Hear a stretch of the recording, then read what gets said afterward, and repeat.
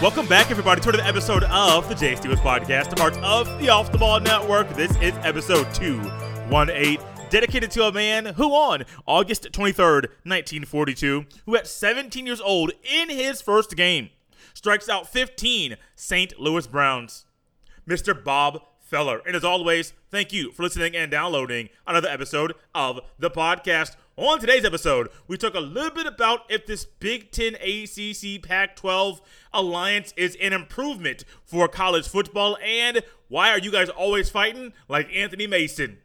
But first, every now and then there comes across our TV, our newsfeed, an athlete that is doing something that makes you question the move they're making. But at the same time, sometimes you can take a step back, look at what they're doing, look at their approach at what they're doing, and we can learn some things from it. In Jacksonville, a few months ago, there was a guy by the last name Tebow, first name Tim, that announced that he was going to try to come back to play the football.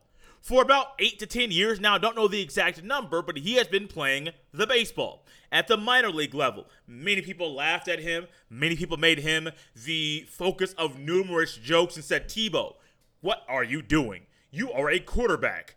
You didn't do well in the NFL, but you are a quarterback. What are you doing trying to play the baseball? You have not played the baseball since you were in high school. That was a long time ago. What are you doing trying to chase your dream? And many people looked at Tebow and said, Tebow, you failed in the NFL. You are going to fail at baseball, and ultimately, you're going to fail at this athletic thing because you're not a quarterback. You're not a quarterback in the NFL. You didn't try to change positions like you were encouraged to do. And now you're going to play a sport you haven't played in probably 5-6 years. What are you doing, Tim Tebow? Timothy, you're crazy. But then again, you look at Tim Tebow, you can look at Tim Tebow and the athlete, the individual, the person that is always focused 100% on the task that is at hand. And you can learn some things from Tim Tebow. We can all learn some things from Tim Tebow. And when I look at Tim Tebow and what he attempted to do, yes, I thought it was a long shot. Yes, I came in here and said that Tim Tebow will get cut from the Jaguars. I think it would be first cuts. I wasn't sure, but I did not think Tim Tebow was going to make the final roster, because when you're going from baseball to football to play a position you have not played ever in your life, or if you have played it, it's been a very, very, very, very long time. So if you played the tight end position, you're fighting an uphill battle. I think if Tim Tebow gave himself a couple of years, even in his early 30 stage in life, and said, I'm going to change my body, I'm going to learn the nuances of this position, I'm going to learn the footwork, learn how to block, do all of these things that I have not done probably ever in my life, and tried to go about it this way, it would have been perfect. Now, I don't think Tebow knew that Urban Meyer was going to come out of retirement and go to Jacksonville. 2 years ago. I know that he's probably had some conversations with Mr. Urban Meyer, his former college coach. They won 2 national championships together at the University of Florida. So I'm sure they've had a decent relationship. And I know I have heard about the type of respect, the type of man that Tim Tebow is from Mr. Urban Meyer. And I know that Tim Tebow is a guy that you absolutely want in your locker room. However, there were only 53 spots on an NFL roster, and Tim Tebow, I do not believe, was ever going to be a 53 on anybody's 53-man roster. If he ever had a shot or a chance to do it, it was Urban Meyer's. But when it comes to Tim Tebow and the lessons we can learn, look back at Tim Tebow, the beginning, when he came out of the University of Florida. If Tebow would have transformed his body and transformed his game to be a tight end, do I think he would have had a 5 to 8 year career in the NFL? I don't know, but it would have been more likely doing that than what happened. Look at Tim Tebow, the baseball player. How many of you think you could go from playing or doing whatever you're doing right now athletically? Think about the last thing you did athletically, competitively. Maybe in high school, maybe in college, maybe little league, maybe middle school. Maybe are you someone that's doing something competitively right now? Let's say you are a quarterback. Hypothetically speaking, you are a quarterback. And all of a sudden, your quarterbacking career is over. You don't get another contract. And all of a sudden, you say, well, how about I go try baseball?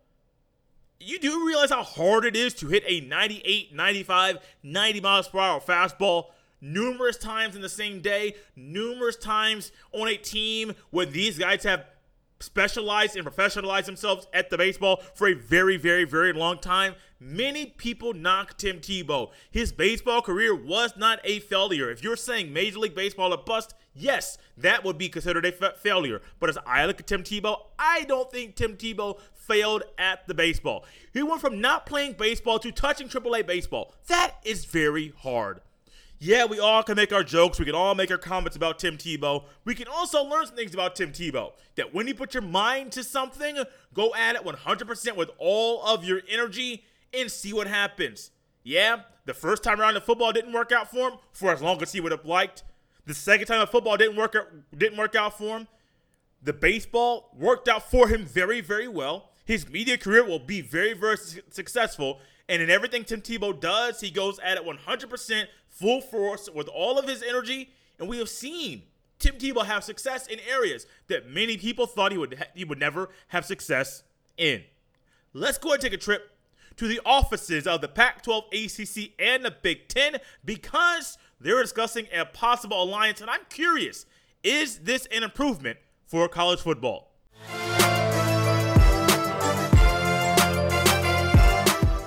You know, college football starts on Saturday.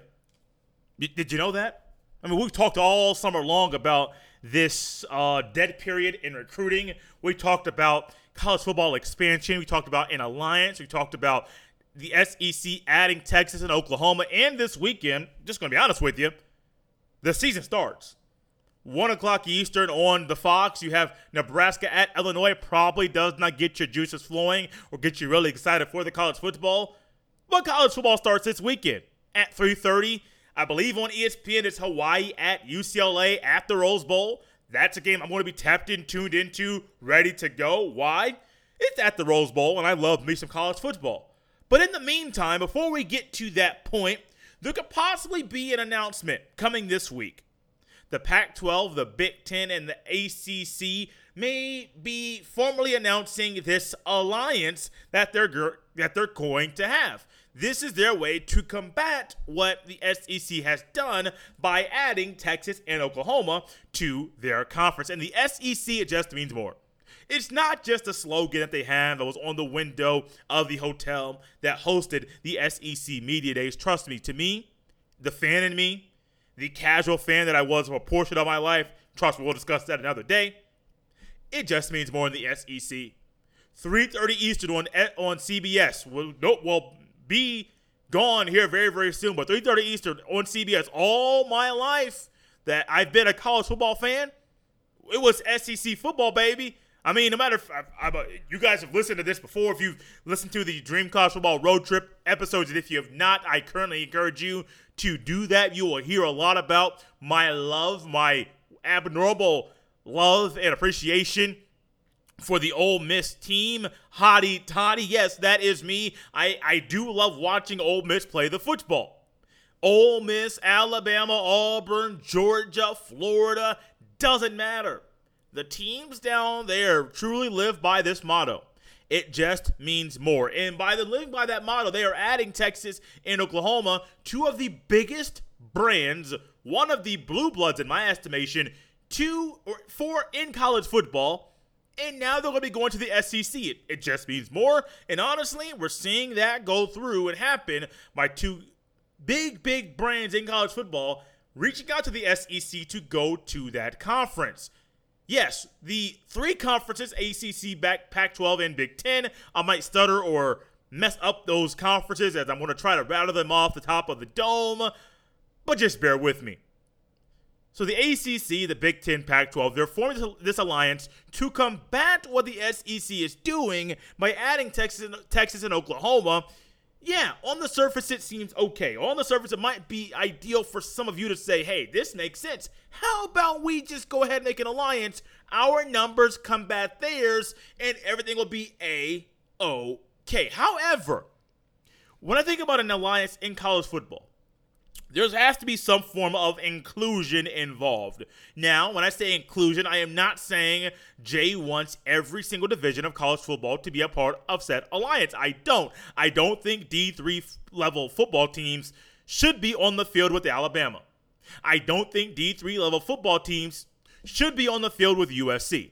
I don't think D3 football teams should be able to compete on the field with name your Power 5 conference school. I don't think so. There are levels to this, and currently in this little experiment, they're at the bottom. Not a problem. Those are good kids. Those are good coaches. Those are teams that are helping young men play football at the higher level, at a higher level than college. So great for them. But for this little experiment, for this little journey, they're not a part of this here alliance. So when I think about an alliance, I think about, hey, how about we just have all Power 5 schools get together, make an alliance. If y'all want to break off from the current level, FBS level of football, so be it. So go do it. Get to a commissioner. That's great. That's honestly what I think is the best move for college football, or take the Power 5 and the Group of 5, form their own little thing, break off from any NCAA overseeing or any guidance. Great. Okay, cool. Because NCAA does rule scholarship numbers, different things that go on with college football, even though they don't rule the sport, or oversee or govern the sport. This alliance isn't that. It's 3 against really trying to combat 1, with the odd man being the Big 12, now going back to the old school figurative but literal meaning of the Big 8, and we're kind of in a limbo. The ACC, the Big 10, and the Big 12 got it correct that time, almost stuttered right there, and we're going to keep on going. Nobody really knows what the details of this alliance will be, but I think there's going to be 3 big pieces to it, with some branching off of it as well. There's going to be a scheduling pact. We're going to be helping us with some scheduling, some non-conference things. We want to make sure we're scheduling with ourselves, going to help ourselves with this thing. So you don't have to go to the SEC or the Big 12 if you want to. We can just do a lot of scheduling things ourselves. And there are some positives and some negatives to that. Also, I think it's going to help with voting power, because we all know expansion is on the horizon. Expansion is going to happen. I don't think it should happen. Give me 6, maybe give me 8, and I'll be comfortable with those. I think 4 is the most ideal to find the best college football champion in the current climate. But some of y'all think 12 now, granted, I am a fan. I know RJ Young of Fox Sports. He is saying, hey, if you don't like 16-team playoff, you're not a college football fan, because more football is good. Now, granted, I like college football. I want to watch all the college football. But however, you have to realize at some point, if you're the 16th ranked team in college football, you have no business fighting for a college football national championship. If you are the 53 ranked team in college basketball, you have no business trying to fight for a college basketball national championship. I don't like the 68 team field for the men's college basketball tournament. I don't like the thought of a 6 or an 8. I'll move along with it. I don't like the thought of a 12 or 16 or 24 team tournament playoff. Why? Because those teams have not earned the right to play for the national championship. I get it, y'all want some inclusion, but at sometimes inclusion does not need to be a part of every conversation. So the scheduling pact, well, I get off on tangents all the time. Jake's back to the podcast twice a week, and if you can't tell, he loves every second of it. So scheduling pact, a part of this alliance, also get some voting power. Also financials. Now, the financials is big, because the Pac-12 needs some money, the ACC needs some money, the Big 10 is the big dog, where they own 49% of their TV network. Oh, side note, a lot of side notes here. I was doing a little research. The ACC and the SEC the conferences own 0% of their conference network. ESPN, I believe, owns 80% of the ACC network and 80% of the SEC network. The other 20% is owned by a company called the Hearst Company, which is housed in New York. So you're basically telling me part of the reason that the SEC money and financials is so much less than that of the Big 10 is because they don't own a portion, not even 5% of their own conference network. They're also losing the CBS contract. I'm sure the ESPN will get that contract. So now you're basically going to tell me that ESPN is going to own all of the SEC, the network itself, and really shell out a whole lot of money to the SEC to broadcast their games. Something seems odd. Very, very, very, very, very odd. Will ESPN also get the Texas and Oklahoma game that has been on Fox because Big 12 had that game? We'll have to wait and see. But I'm just starting to throw some things out now. The financials, the voting power, and the scheduling, those are all things that are very important, very, very, very big for college conferences. This is not just for the football and the basketball. Those are the two moneymakers. Those are the two big sports. This also goes for your hockey, your lacrosse, your golf, your soccer, your Olympic sports, all of those things. Those go, the baseballs, the softballs, those go for all of those things there as well.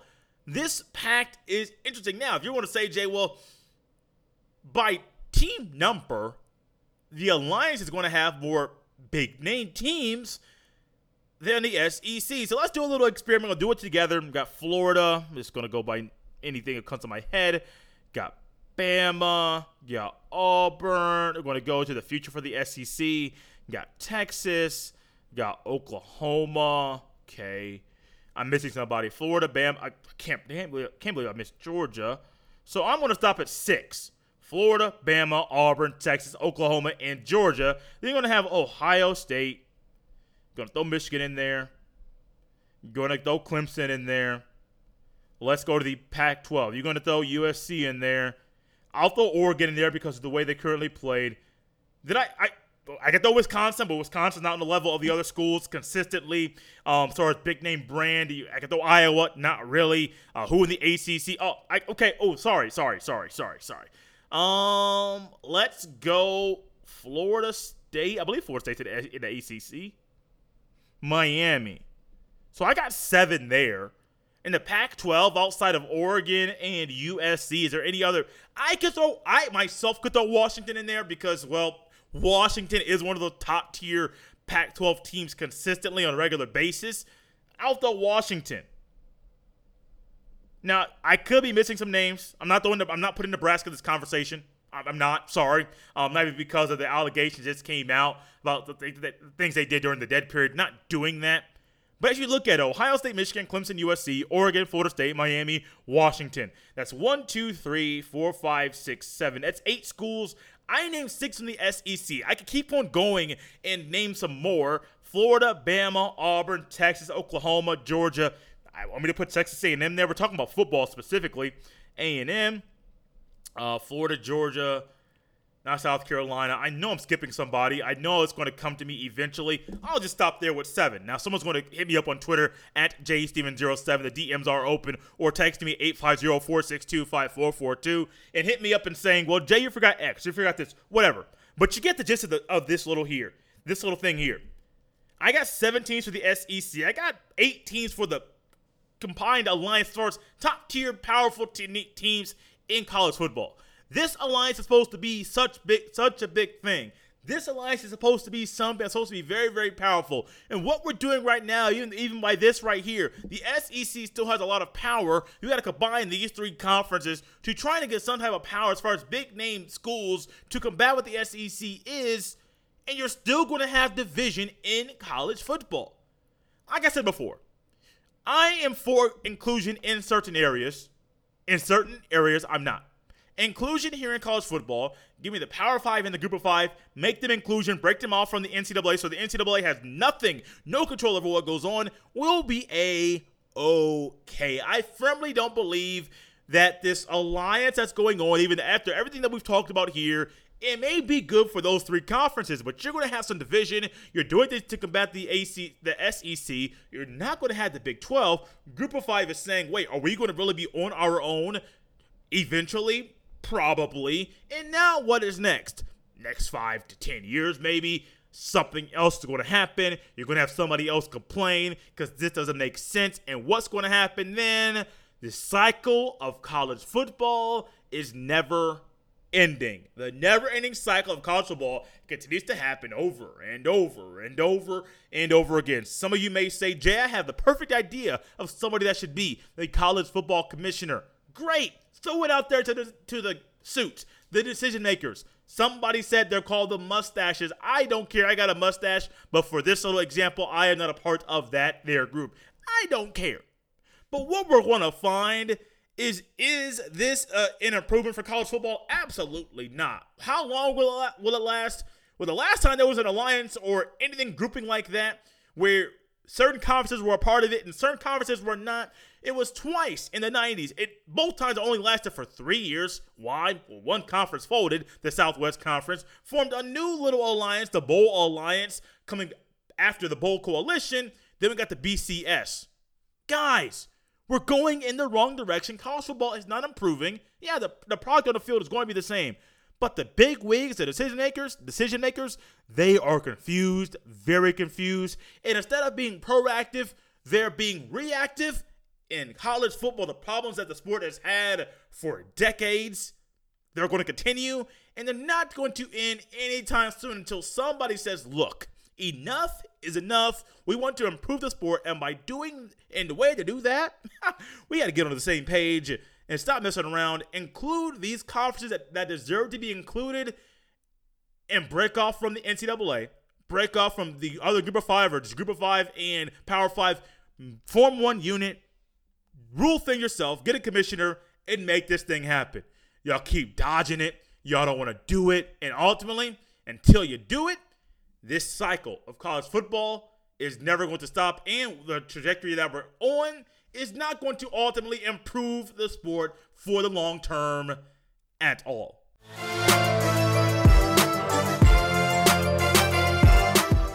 For over a year, maybe longer than that, many fans have not been able to go to sporting events. Maybe in your local area, you didn't go to a sporting event, or based off the way that you thought it was best for you to handle the COVID, you didn't go to a sporting event. Maybe some of you right now are still not going to sporting events because of the Rona, because of the COVID. I get it. I understand why you might feel that's the best thing for you. But for many people out there, myself included, we are going to sporting events. I'm not trying to look down on people that aren't going to sporting events right now due to the virus or things like that. I completely get it. You handle it the way that you see fit. However, many people are going to games. Myself, my dad, one of his buddies went to a high school football game this past Friday night. Got to watch myself, a big-time defensive line recruit.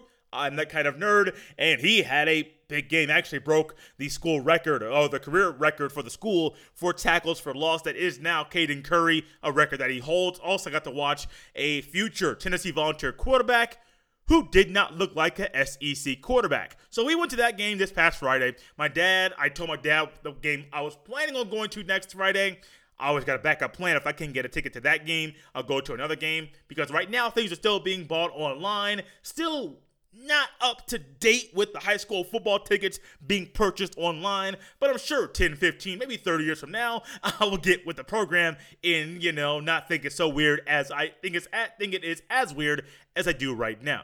So my dad and I went to that game, planning on going to different games throughout the year. Big rivalry game, which is going to be on September the 3rd. My mom's actually going to go to that game as well. So it's a tradition, rivalry game. Everybody goes, 3,000, 4,000, 5,000 people go to a football game. It's what we do on a Friday night. Many of you are not going to the high school football game or the high school game at all. You are going to preseason NFL football games. You are going to soccer games if you're overseas. You are going to summer league basketball games, which are over. You are going to maybe pro-am basketball games, which have gone on. You may be looking forward to some volleyball games of one of your kids. You may be going to all of these things. Now, last year, you may have gone to an NBA game, a baseball game, NFL game, college football game, college basketball game. You may have gone to all these different things. Great. Good for you. But I got a question for not all of you, but for all of you. Why are y'all always fighting like Anthony Mason? Now, you may be like me and say, Jay, I don't fight. I'm not a fighter. Never been in a fight. Okay, great. Have you ever done something that may have caused a fight?